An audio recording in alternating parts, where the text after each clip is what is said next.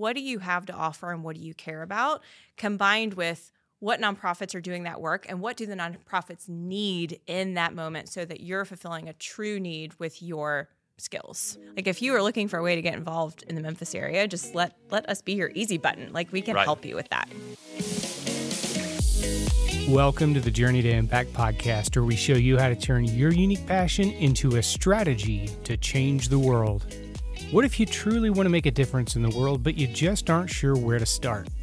In this episode, Ed talks with Dr. Sarah Petchnik. She's the founder and CEO of Volunteer Odyssey, which helps volunteers get plugged into and explore various service opportunities in the Memphis area.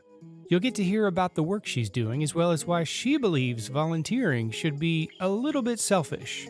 It's time to get off the bench. Let's do this. Here's your host, Ed Gillentine. Welcome to the Journey to Impact podcast. I'm your host, Ed Gillentine, and I'm here with Dr. Sarah Petchnik. She's the founder and the executive director of Volunteer Odyssey. Sarah, welcome. Absolutely. Thank you for having me. Briefly, I'm going to give you just a little bit of background on Sarah before we dive in. She's got a bunch of degrees, and as I mentioned, she's the founder and the executive director of Volunteer Odyssey. She's got her undergraduate in industrial and organizational psychology from the University of Memphis, also got an MBA from the University of Memphis, close to my heart, having an MBA and loving business, and she got her PhD also in industrial and organizational psychology. So that's pretty cool. That's a lot of degrees. She's got a ton of other really just as amazing academic research and teaching opportunities on her resume we just won't have time to get into. And I didn't want to take 30 minutes and read her bio fully because we want to hear her talk. I mean, it's stuff like the U.S. Navy doing research, top 40 under 40. I mean, some really cool stuff that you've done. So hats off to that. I'm not minimizing it, but we want to hear all the wisdom that's come from all this great education, both practical and academic. So, well, and to have you read off my accolades is humbling. So thank you. Founded Volunteer Odyssey in 2013. Yes. Right. So, why don't we just jump right in? Tell us a little bit of sort of the Cliff Note story of Sarah and how you got to where you are.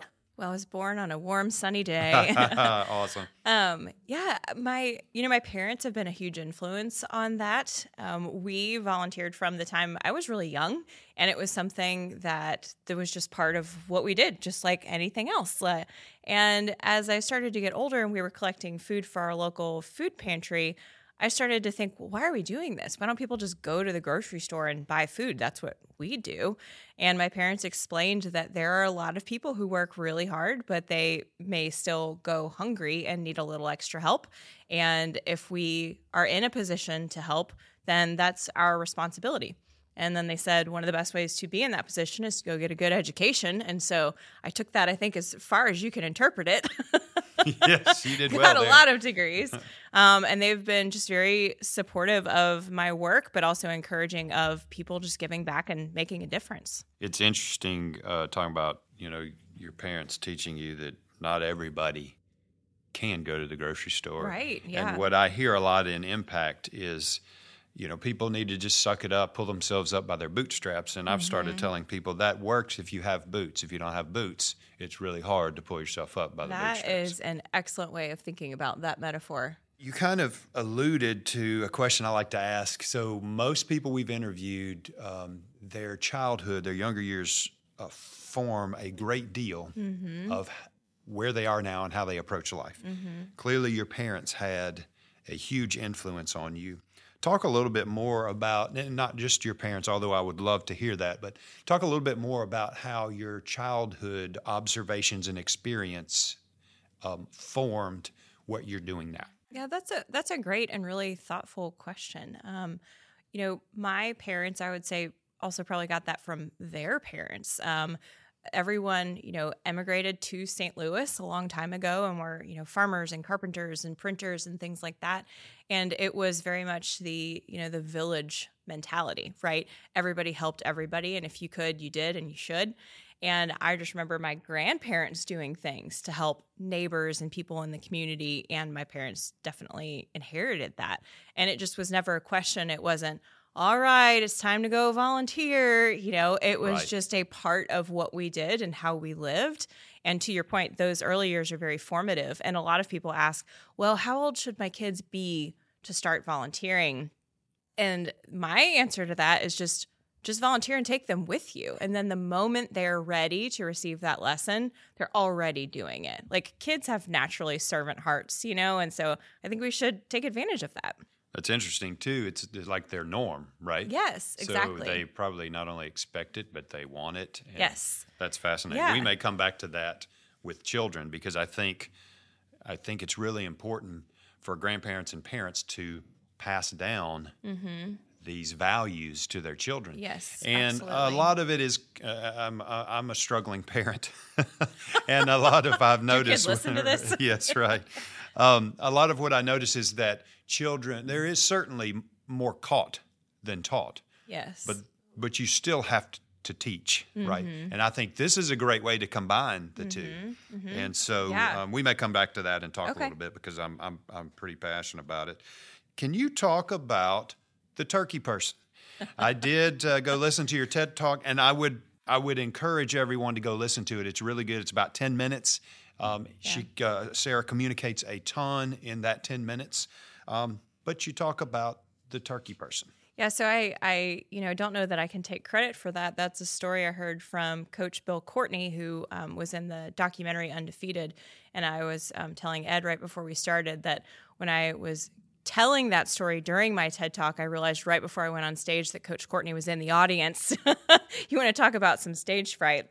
But basically, he was having a hard time connecting with the students at the high school where he was teaching football. And essentially it was they didn't totally trust him. They weren't sure he was really sticking around or that he was doing it for the right reasons. And one of the players said, Coach, they're trying to figure out if you're a turkey person. He says, what is a turkey person? And the student said, it's those people who roll into town and drop off turkeys and, want to feel good and want all the accolades, and then they just want to go home. He said, we need a lot more than turkeys, right? And so while turkeys are helpful, it's the wraparound things that you do and the reasons that you do it and making those deep and meaningful connections. That's the ultimate purpose of that journey. I love that story for a lot of reasons. And I want you to talk about this idea of being selfish as a volunteer, but also selfless.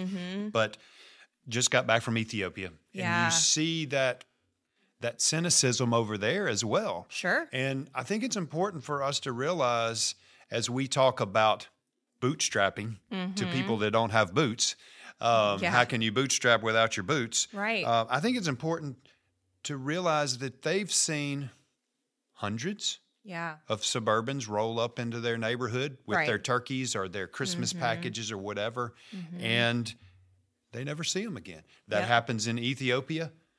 Millions and billions of dollars sent down there. I can't tell you. I've been going down there for 15-ish plus years, so I feel like I have some perspective.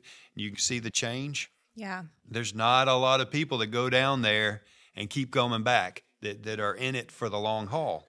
And this idea of feeling good about yourself, well, it does feel great to go set up a well in rural Ethiopia to provide clean water. But if you do it with German engineering and Swiss parts and American engineers and you don't teach anybody how to fix it and they can't afford the parts as soon as it breaks, that's why at least several years ago the average water well in Africa lasted 2 years. And so the Ethiopians, many times, you can almost feel them saying among themselves, here they come again. Here's that Suburban, if you will, with another turkey. And it's great for a minute, but it's not really going to help. The other problem with that is, you get them used to the pure water for a little bit of time, and then they got to go back to dirty water. What's that doing with their bodies, right? And it just has so many sort of ancillary challenges. So, and I think, to your point, like, people do need turkeys, right? And people do need water. Like, if that is the way, that if you're a listener and you're thinking, well, I thought I was doing a good thing, like, that is helpful, and so we want you to know that, like, that makes a difference and that's important. If that's the way you get started, then that is great. And as you're doing that, asking yourself, why am I doing this? Why am I doing it this way? So as an example, one of the busiest days of the year where we get so many questions is, how can I volunteer on Thanksgiving Day? And there are fewer places to volunteer and more people who want to. So then people think, oh, we don't need volunteers. Well, we do. We need them the day before Thanksgiving, the day after Thanksgiving, and a month after Thanksgiving, and we need volunteers all the time. And so if your, entry point is giving turkeys, great, give those turkeys, but how can we get you more engaged and more involved all year round when we need help still? That's well said. All right, talk about this balance. And I really love the fact that you have a psychology background. That's fascinating to me. Are you sure? Some people want to run out of the room. Right. It's such an important part of it, right? Because Yeah. it's easy for a spreadsheet guy like me to say, well, we need water. We need turkeys. Turkeys cost $10 a hit. Mm-hmm. It means this much money. It's going to take this much time to deliver Right. it. Slam, bam, thank you, ma'am. I'm off to the races, right? Yes. But the reality is we're talking to humans. We're not talking to spreadsheets. Mm-hmm. And the psychology, especially in multi-generational poverty, is fascinating to me because I've done so much wrong. That's where I've made so many mistakes. That's where I've learned a lot. So I'm glad I'm glad you have that background. So talk about being selfish as a Yes. volunteer and selfless. Yeah, the paradox, right? Yeah, so one of the things I say that surprises people a lot is that I think volunteering should be at least a little bit selfish. And here's what I mean by that. I mean that it should be something that you find meaning or enjoyment in. Because if you are really only doing it to muddle through and check the box, that's not doing anybody any good, including you. And what we need, in addition to these one-time and drop-in volunteers, which is valuable, is people who will keep coming back. And you're not going to come back if it's something that you dread and you see as just another task on your list. So we at Volunteer Odyssey, we informally rate volunteer experiences on a scale from how soon can I get out of here to how soon can I come back? I love that. And how do we help you find that how soon can I come back experience? And that's what I mean by it being selfish. It's just something that you find meaning in so that you will continue to return. So we're going to see, I'm segueing on the segue on the segue. Yeah, I like the segues. Yes, we're going to chase this down. I want to come back to making mistakes in volunteering and philanthropy and impact because they are really important. But And what you guys can't see is Ed is making copious notes across from me, and I keep wondering, what is he writing down? Yes, and then I can't read them. So I love the fact that this idea of trying to plug people in where they fit. And so in the book Journey to Impact, we talk about basically a Venn diagram, right? Yes. It's your skills, Yep. your experiences, and your passions, which is very similar to what you guys are doing. Because if you can find that sweet spot, the Absolutely. impact sweet spot, you are going to keep coming back. Yeah. So talk about how you guys do that a little bit more deeply. Yeah, so we started with a really nerdy psychologist. Those are the best. The best. Yeah, so it's all about, what makes you you. And a lot of people haven't heard of industrial organizational psychology, but one of the big focus areas is how do you find the right people for the right job? How do you understand what the job needs and then what the candidate has? So what is your knowledge? What are your skills? What are your abilities? What are these other X factors that make you you and make you this amazing talent? And we take that same approach. And so we take those principles and apply them to volunteering. So who are you as a person, right? What are your values? What are the things that get you fired up? Is it hunger? Is it blight? Is it education? What are those skills and causes, or what are those causes that are meaningful? And then what skills do you have that we can apply to those causes? So to your point, it is this incredible intersection of what do you have to offer and what do you care about, combined with what nonprofits are doing that work and what do the nonprofits need in that moment so that you're fulfilling a true need with your skills. I love how you put that. And I love asking people what fires you up. Yeah. Right? So I was with my colleague in Ethiopia, and you see a lot of injustice, right, all around. And we were getting back on the plane, and we'd had a couple experiences, and he said, Ed, that infuriates me, this lack of justice, a system that doesn't allow you to even help them. Yeah. Right? And that's here in the U.S., right? Yeah, It's absolutely. in Europe. It's in developed countries just like it is in non-developed countries and frontier markets. Sorry, I'm using investment language. I like it. There's always more to So learn.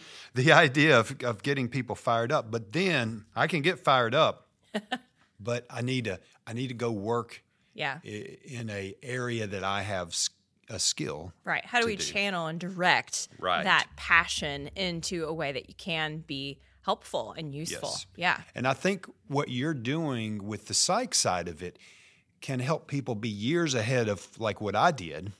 So when I went to Ethiopia, I wanted to help street kids, but I realized very quickly that they're so traumatized, typically by males, that I couldn't go. Like I could go to Memphis and do a basketball camp with young kids. They could sit in my lap. I could do puzzles. I could give them hugs, high fives.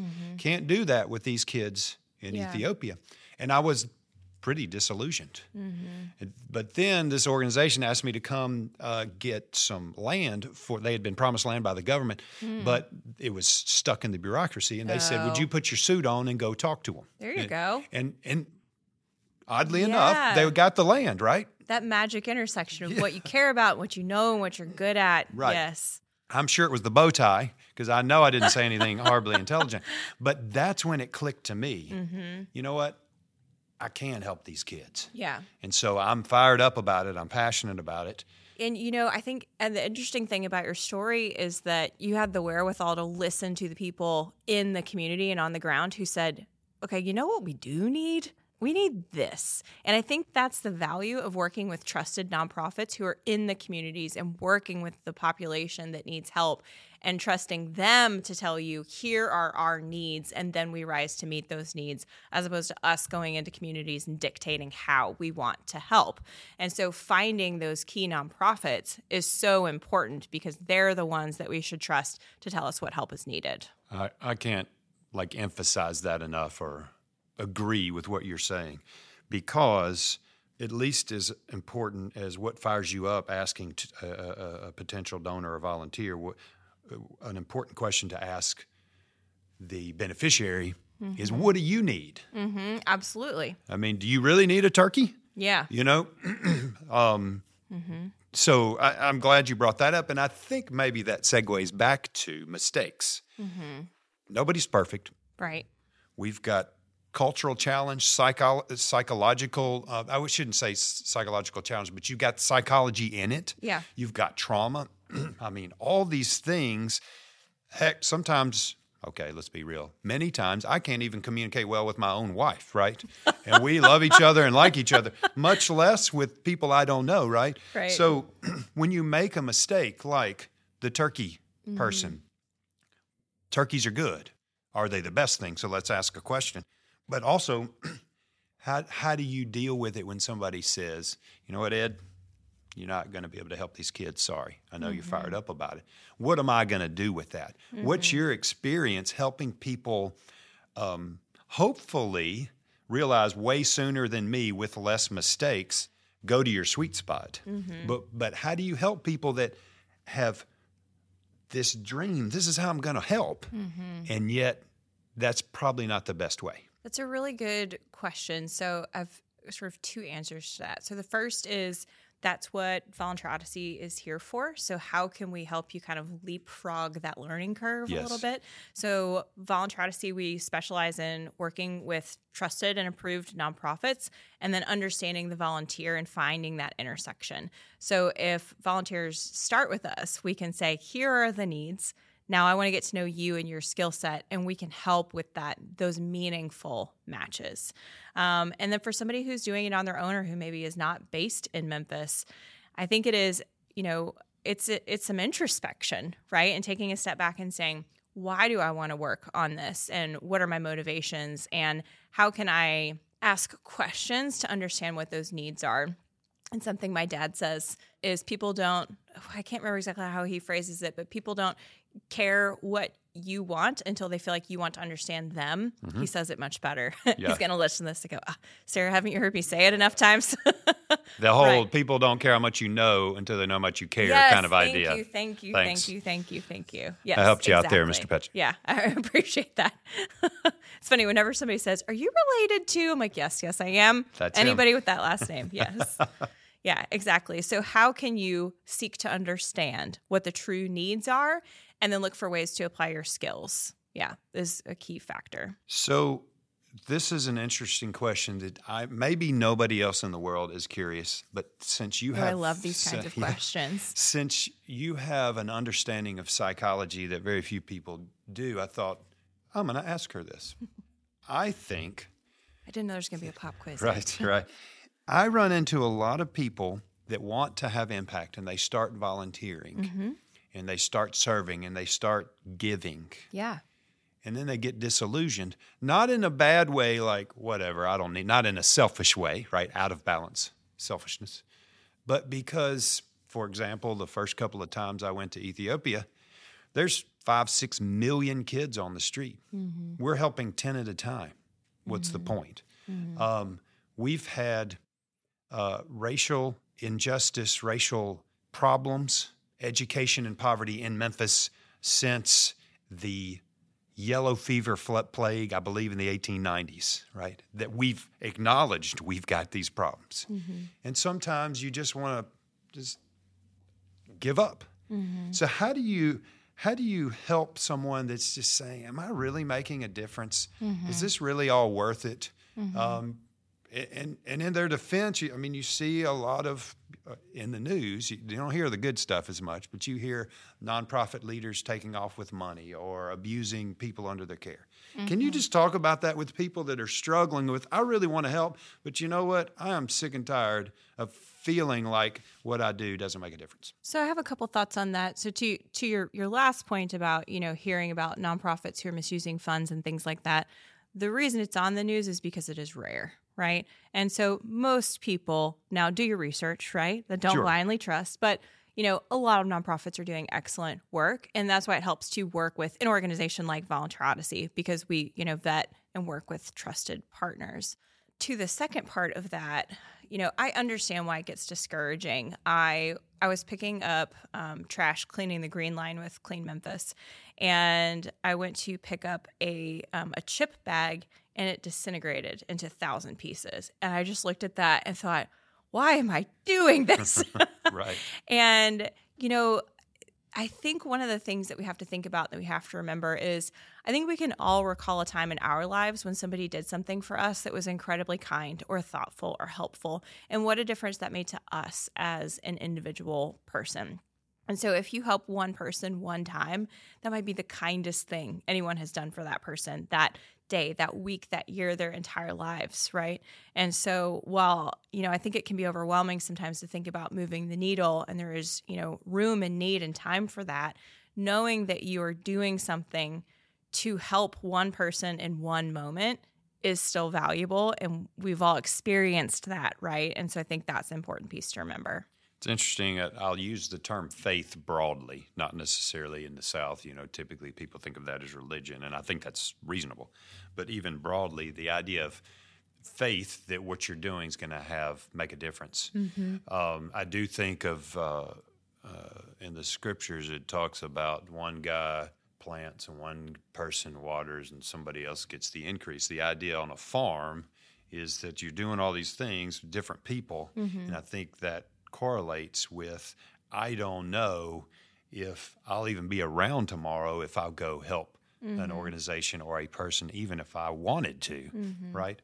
But that little thing that I did made a big difference to that one person, and I'll likely never know. I'll likely never know. But that doesn't mean I don't do it. Yeah. That's where the faith has to come in, that it is helping. And I'm glad you reminded me even of that. So recently removed from Ethiopia, where even I, having been there a while and sort of seen it, and frankly maybe to some degree a little bit jaded, was getting a little bit discouraged about what's the point. And the point is, we're doing good. And sort of that's the calling. Yeah, and I'll add to that. I think that some of feeling like you're making a difference just is reframing, right? Understanding that this thing, even though it's small, is making this small impact, and all those small impacts add up. I think the other half of that is that if you are starting to feel very discouraged and very frustrated, despite reframing, maybe it's time to work on it a different way, or switch to another cause or different organization. One of the reasons we work so hard to make sure volunteer experiences are quality and meaningful is because if somebody has a bad volunteer experience, they don't think, oh, I didn't like this experience. They think, oh, volunteering sucks. I don't want to do this anymore. Right. And so how do we get you into a place that you like rather than attributing that dismay to the entire realm of trying to help people? Right. How do we retask you? I love that. Talk a little bit more about Volunteer Odyssey in that regard, and some of the successes you've had and some of the mistakes that you've made that you've learned from, because I think this is accurate, although it's only observation. Volunteering is almost always the first step. Mm-hmm. And not everybody can be a full-time, quote, nonprofit volunteer like you, but almost everybody can volunteer for something consistently. Mm-hmm. So how do you guys help them with that and use that, I guess, as a funnel to these really good organizations to give them an awful lot of manpower, woman power, and economic benefit? Talk about that for a minute. Yeah, so I think one of the first points I want to make is that if you only have 2 hours this year, you can still do something meaningful. And so I think one of the important takeaways to me is, if the only capacity that you truly have is to deliver turkeys on Thanksgiving, those turkeys are appreciated and are valuable. And so I don't want people to, if you're listening, I don't want you to get discouraged and think, well, I either have to commit every single weekend or I'm not doing it for the right reasons. And so if you've got a couple hours here and there, that's great. And one of the things that we really encourage people to do that I think is a bit unusual in the volunteer space is to shop around a little bit. That's what I wrote down. Explore your options. Explore, exactly. And that's where the idea of the name for Volunteer Odyssey came from. So it's about your personal journey as a volunteer. And there will be good fits and there will be bad fits, but it's about, deciding to undertake this journey. And if all you can do is a couple hours, then that's great. So we have a calendar of volunteer opportunities. You can just hop on there, and if you know you're going to be free Wednesday night, then you can instantly click and sign up for something Wednesday night, and then you can pick something different 3 months from now. And the hope and goal is that we find something that you love so you keep coming back, but drop-in volunteers are absolutely needed and valuable and helpful. So if that's where you need to start, that's totally fine, and that is awesome. And if we can transition you to something more engaging in the future, that's great too, but it doesn't have to work that way. And I love that you guys are vetting these organizations. Again, the general public only sees the negative for the most part. I mean, that's the reality of it. But that doesn't mean there are not good nonprofits outside of your vetting process or Slingshot Memphis or whatever. Right, yes. But it does mean if you don't have time to go check it and you want to make sure, then this is a fantastic place to come. Yeah, and thank you. Yeah, so our list is not comprehensive, right? But we actively monitor volunteer feedback about all of these places, and we know and work with these partners. We do a site visit for everywhere that we add to our list of approved nonprofit partners. So, yeah, if you have a cause that's outside of our, network, then do your homework and go for it. And if you think, I don't know where to start, please just tell me, who's reliable, who's trustworthy, who needs help, and point me in the right direction, then we're a great starting point for that. I really love that approach because it gives you get to try so many different things. And there's a synergy too. Like, you can try 3 amazing organizations, but you can typically connect with one on a deeper level. Exactly. So I love that. So in Journey to Impact and a lot of the work that we've done, metrics are really important. Absolutely. So one of the things that I'm most optimistic about over the last 15 or 20 years is that metrics have become, well, I should say, the only metric people really measured the previous 50 years was how much money did we raise. Now we're starting to ask more output-related questions. So when you think about what you guys measure, what are some important metrics for Volunteer Odyssey that y'all are tracking? That's such a great question. And I know this is audio, so you guys can't see me, but I sat up really straight when we started talking about metrics and data. She did. Yeah, so we track a couple different things, and I hope I'm not getting too nerdy for this, but we use a combination of quantitative and qualitative. And so we are able to track things like how many people have volunteered, how many hours of time have they donated, what's the economic impact of those hours that they have donated. And so to that end, we've engaged more than 21,000 volunteers in more than $7 million worth of volunteer time in the Memphis area, which is just fantastic. Incredible. And then, you've probably heard the expression, statistics tell, stories sell, right? And so we really focus on telling stories about volunteers and how they're making a difference, telling stories from the nonprofit side about what volunteers mean. And then we also review all of the reflections. So volunteers will leave comments and notes, and we can use that to understand how people are feeling about their work in the community and find really great stories to highlight those meaningful connections. I love that. What in the last year or so, if you think about all the stories you've had personally, what is a story or two that you've experienced or that you'd share with us about one of your volunteers? The most salient one I think that comes to mind is when we were doing the vaccination work with the city of Germantown and Carterville. And, we needed hundreds of volunteers to make that work. And the hope and intent was that there would be a couple of volunteers that would kind of bubble up to the surface as, regular volunteers who could help become volunteer coordinators. Right. And so there was a woman named Johnny, I'll have to make sure she hears this, and she was looking for, just a way to meaningfully use her time. And I think maybe she slept there. I'm not sure. Wow. She was there all the time. And she just really found her calling and her purpose through doing that. And in doing that, she helped save hundreds of lives. I mean, it's just absolutely incredible. We always say, volunteers are lifesavers. And I think that's a perfect example of that. That's really good. And as you're asking that question, it makes me think about, your work and, this idea of impact investing, right? And the intersection of head and heart, Right. So how do we make it meaningful, but how do we make it impactful too, without, sacrificing one for the other? And I think that is a difficult balance to achieve, but something that I think we probably have in common trying to aim for. I'm glad you said that because that is a challenge. You can't be all one or the other, right? And that's why the metrics are important, but the metrics for metrics' sake don't help anybody, really. Right. And that's why you got to tell the stories, right? Yep, Because they connect exactly. to the heart. I want to go back to this idea of, we're dealing with some really huge existential challenges, not just in Memphis but around the globe. And there's injustice everywhere, whether it's in Ethiopia or downtown Memphis or Detroit or whatever. There's racism, sex trafficking is a blight, I believe, on our generation that disturbs me as much as anything.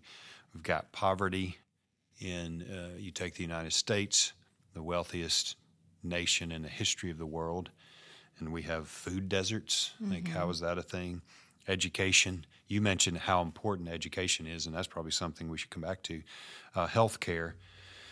When you talk about, like Johnny that just got plugged in and really had an impact, how are you seeing people coming through Volunteer Odyssey really getting fired up about these big existential issues and then plugging in and finally sort of unleashing that power for good? How have you seen that? Yeah, I think it's interesting because we all want to feel like we matter and we make a difference. And I think so much of the way we live our lives is the stuff that we have to do, right? You have to pay your bills and you have to go to work and you have to do the dishes and things like that. Like, what is our purpose, right? What makes you get out of bed? What makes you excited? What is your legacy that you want to leave, and how are you using that to make a difference? And so at Volunteer Odyssey, I think I would like to say we specialize in people who are looking for their way to make that mark. And so, it just is about who are you as a person and how do we help you find that perfect thing? And everybody's is different. Right. There's such a wide range in terms of how people want to do that. So we start with asking, what causes do you care about?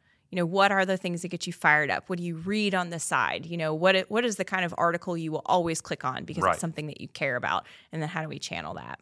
I really am grateful you brought that up, the idea of a spectrum of impact.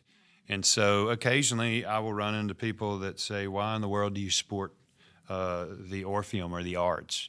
I mean, we've got St. Jude Children's Research Hospital, and we've got Food Day. We've got all these really important things. Well, it's all important. Mm-hmm. And sometimes the arts or some of these sort of non-essential organizations get a little bit short shrift because maybe they're not saving lives. And my response to people is, well, where do you think they take the parents and children at St. Jude after 6 months of treatment?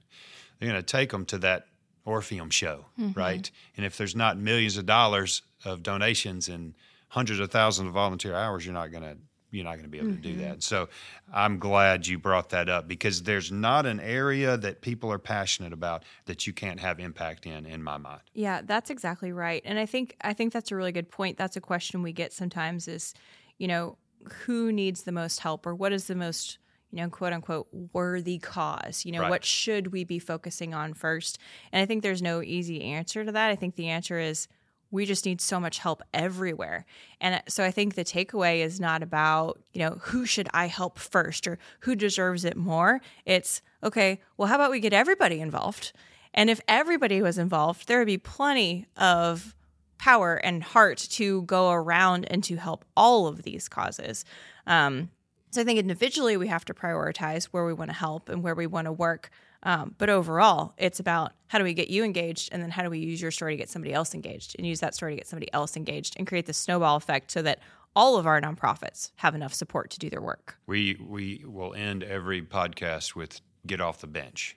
Yeah. That's one of the things that I like about what you're doing. So you want to think and you want to process, but at some point you have to get off the bench. Mm-hmm. And if you're passionate about whatever, and if you've done some research about what's the most efficient or effective organization, if you've done these things, there has to be a point at which you get off the bench. Yeah. And what's fantastic about what you guys are doing is you've got several vetted organizations. You've got a lot of experience in saying that this one is really helping here. Why don't you go try it? And then we'll come back and we'll talk and we'll figure it out. But you got to get off the bench at some point. Yeah. And, I think most people from our research and the best practices indicate that they would be happy to help if they knew who needed help and somebody invited them. And so, I'll jump on your analogy, and if you're trying to figure out how to get off the bench, I'll come sit next to you on the bench. That's fine. And we will talk about what you love and what you care about, and what you're good at, and then we will find you something that makes you want to, leap off instead of, figuring out, where should I go and what should I do? Like if you are looking for a way to get involved in the Memphis area, just let us be your easy button. Like we can help you with that. And I like your analogy better than mine. The idea of having somebody there with you and saying, hey, let's go do this together. Yes. That's got to be the best way to do it. So let's circle back as we try to land the plane and let's talk about kids, right? You and I both had a similar experience. When I was growing up, we just helped people. It's just what we did. Nobody called it volunteerism. Nobody called it's just what we did. And it sounds like that was what you did with your parents. Even it sounded like on the TED Talk when there was this really intense time period when economically both your parents lost their jobs. I remember an experience very similar. And you just continue to do what's ingrained in you. Right. When you think about the children and grandchildren of people that are volunteering and having impact and making a difference, how would you, and this would be interesting from a psychological perspective too, but how would you help people pass that down? Yeah, I think one of the important things is that kids can tell if you're genuine or not. That's for sure. Employees can tell if their employers are genuine or not. And so, if it's something that you dictate that your family does, that can be a step in the right direction. But ultimately, if your kids and grandkids know that you care about it and that it's important to you and it's just part of Back to your dad's quote, right? Yes. If they know how much you care, exactly. they're going to get into it. Exactly. And so, if it is just a way you live your life and it's one of your core values, I think kids are really good at picking up on when adults are being genuine. And so, our are you modeling what you want them to do in terms of the way that they serve? And I think that that's a huge one. And then I think also, finding a way to serve that you like, they can also pick up on if you don't really want to be there, right? So how do we find something that makes you light up? Because, kids will model what they are shown. And so how do we find something that you want them to replicate and that they're excited to replicate? That's interesting you say that. Please don't anybody email and criticize this. I don't particularly get fired up about the Humane Society. My daughter does. And so she wants to go. So we ask all of our children, where would you like to help? Yeah, perfect. And so, when they're young, it's all over the place. Yeah. But she has consistently wanted to help dolphins and dogs at the pound. And so we take her to, even though I'm not that fired up, I want her to know, number one, I'm hearing you. It's not just mommy and daddy saying, what do you want to do? We're going to do what we want to do, and you're going to like it. Yeah. What do you want to do? And let's go with you to walk the dog or whatever. Right. And you're modeling that for her and making time and space for her to think about, what she wants to do. And as kids get older, that's a great way to invite that conversation is, we've been doing this, but what do you care about? What's important to you? And we do this exercise with kids of all ages. We go and speak in classrooms and we ask them to write down what they care about. And it always starts out with things like, my friends and my family. It's like, well, what about, in the world around you? Like, what are the things that make you excited or make you angry? And they, at a very, very early age, kids can identify, injustices and things that they care about and want to make a difference for. We've noticed that with our oldest, who is in the 15 age-ish range, that now we've moved to, all right, you've got limited resources. How can we figure out the organization in your sweet spot that's being the most efficient? And we're having to start dealing with, that was misappropriation of funds you just heard about. That was abuse of the very people they were trying to help. But going back to what you said, first of all, that's pretty rare and it gets in the news. Second of all, what are some ways you can ask questions to make sure that your time and your money are going to healthy organizations? That allows us to say, Volunteer Odyssey is a great tool. But my point there is, again, more is caught than taught. And I remember thinking about the man that taught me most about philanthropic giving. I do not believe we ever sat down and talked about, this is what I do, this is how I think. He, for some reason, was very gracious with telling me, this is what my wife and I are doing, and this is what we didn't do, and kind of here's why. And I think because most people aren't going to talk about money. They feel awkward talking even about volunteering because they feel like we're that selfishness that, And so those have been ways for us to get our kids involved and at least to get them thinking. And I am so glad you said that because, especially in, areas of the country that are very religious in terms of Christianity, we are taught, I think, sometimes that volunteering should be completely selfish. It should be the only reason that you're doing it. You shouldn't talk about it. It's something you should almost do in secret, right? Right. And so we're trying to turn that on its head and say, one of the best things you can do if you are volunteering somewhere is tell people about it. Right. And reframing that from, I'm bragging or I should be applauded, right? And turning it into an invitation. You being an ambassador, you being a recruiter, because, like your daughter, it'd be great if she went to school and said, did you know you can walk dogs with the Humane Society? What are you doing on Saturday? Do you want to come with me? Right. Finding something that you enjoy so much that you want to share it with other people and doing that invitation. So how do we get you to talk about volunteering in a way that is inviting and you're being a recruiter? Because that's what we need in order to start getting everybody, off the bench and into the game. I just made a sports analogy. I don't even know who I am right now. I love it. That's amazing. You know what? I'll just sort of reiterate so our children sort of get it. Yeah. If my daughter's fired up about the Humane Society, she's just going to talk about it. She doesn't feel like she's selling anybody. Yes. She doesn't feel like she's bragging. She's just pumped that she got to go walk a dog or two on Saturday. Exactly. And I think as adults, we could learn that type of invitation. Absolutely. It's not about, me bragging that I went and cleaned up the green belt. It's about that was so fun and so impactful. This is what I do. Come on with me. Yeah. And if you find an experience that I think that's maybe a good hallmark or indicator of how you know you found the right experience, where you want to tell people about it because you care about it.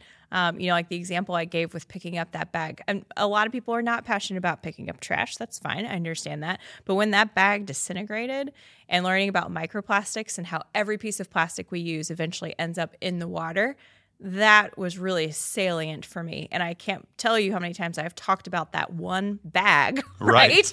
As a way to demonstrate how this one individual thing impacts so many things down the line. So this is not really the point of this interview, but it popped into my mind, so I'm just going to run with it as a practical way for parents to help their children. And if you don't know anything about a donor advised fund, just go to our website. There's a couple of white papers. There's some picture. The picture is the best, and you can see how it works. But in essence, you can put money in it. It's like your own foundation. You put money in it, you get a tax deduction, and you give it away when you can. Here's my point. It's a fantastic tool to say to your children at Thanksgiving, and I'm thinking of my daughter, what would you like to give to? You. What would you like to give to time and money this Christmas? And then we let them think about it. And then somewhere around the first week or two of December, we get back together. What have you been thinking about? And again, it's all over the place. And she says, I want to give to the Humane Society, to the pound that's close to our house, the dog pound that's close to our house. And so then we take that opportunity to say, well, how much do you want to give? Because we will triple it or double it or whatever, so that there's kind of this connection. And so I'll never forget. That's brilliant. The first time she did it, I kind of knew how much money she had in her little envelope. And she wanted to give it all away. And this is what I said, wait. And then after that, I was like, why am I telling her not to give it all away, right? You just tried to convince her to give it away, and just, now you're just a throttling her. little bit. You don't need to give it all away. And so I learned something about myself and about children and their generosity in general.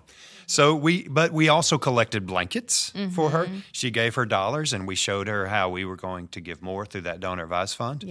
And then we had the volunteering aspect of it. And so those are great ways to get your kids thinking about it, get them involved where they're catching kind of what you're teaching. And then it's just that time of year where they're hearing that message more. And it has become, for our children, kind of a fun, hey, here comes that thing we're going to do again. And so I think it fits with what you're talking about and what you guys are doing. And I love that example because you're starting to put the responsibility on them. Right. And not just responsibility, the opportunity. Privilege. And inviting them to think about, okay, how can I make a difference with my time and my money, however much time that is and however much money that is. Right. And I do think it's important. I mean, they're going to grow up. Most people are going to grow up, God willing, and be functioning citizens. So you're going to pay taxes. You're going to make money. You're going to spend money. But there needs to always be this constant, all right, who are we going to help with this money? And I think the earlier you start that, I think the better. So we got to land the plane. Okay. And so we sort of do this rapid fire where you don't get a chance to know what's coming. Oh, no. And but I give you about a 30-second heads up. One book, one quote, and one person. All right? So one quote. If you could share one quote with us today, what would it be? For the record, I feel like I always ask these things to interesting people. And that's how you know you're interesting if I ever ask you these. So you're definitely an interesting person. I see. Yeah, so you made the cut. You're trying to woo me with a compliment right, while you're putting me on the spot. That's So there is a pop quiz. I knew there was going to be a pop quiz. But it's only 3 questions, and you can't fail. I hope I don't get this quote wrong, but it was Anne Frank, and she said, how wonderful it is no one need wait a moment to start to change the world. I think I have maybe botched that just a little bit. Still sounded pretty cool. Oh, well, I give Anne Say it one Frank, more time. How wonderful it is no one need wait a single moment to start to change the world. That's good. And considering, who Anne Frank was and what her circumstance was when she wrote that, the fact that she could still see a way for everyone, children, adults, in any circumstance, to just begin to try and do positive things, I just think that that's really powerful. That is pretty amazing. That'll take some processing, especially in the context, her context. All right, one book. If you could recommend one book today, it doesn't have to be about what we've talked about. It's just maybe one that you've read recently, or it could be one that changed your life. Yeah, I think probably my favorite book I've read recently is called Soundtracks by Jon Acuff. It's about how we turn our what's the tagline on there? It's like basically turning your super worrying into a superpower. Does that mean you're a super worrier? Oh, for sure I'm a super worrier. Me too. Everybody's a super worrier, I think. And so it's the idea of taking, all the time you spend worrying and rehashing things in your head and replacing that with positive thoughts. Yeah. And I think maybe he was a stand-up comedian for a while. And so this book is, one, very helpful, like very actionable, and laugh out loud funny. All right. I'm going to have to get that. I'm It's not great. familiar with it. That's one of the best things of doing these interviews is I get Yeah, books you get your from reading everybody. list. Yeah. And at least half of them I've not read, and probably 25% of them I've never heard of. So it's always interesting. I feel like sometimes somebody will say, well, this book when I was a little girl, a little boy changed my life. I've never heard of it, and I'll go get it, and I'll that's pretty amazing. That They're is sort of amazing. off the beaten path. What a kind of great stuff. question. So here's a more fun one. What's your favorite ice cream?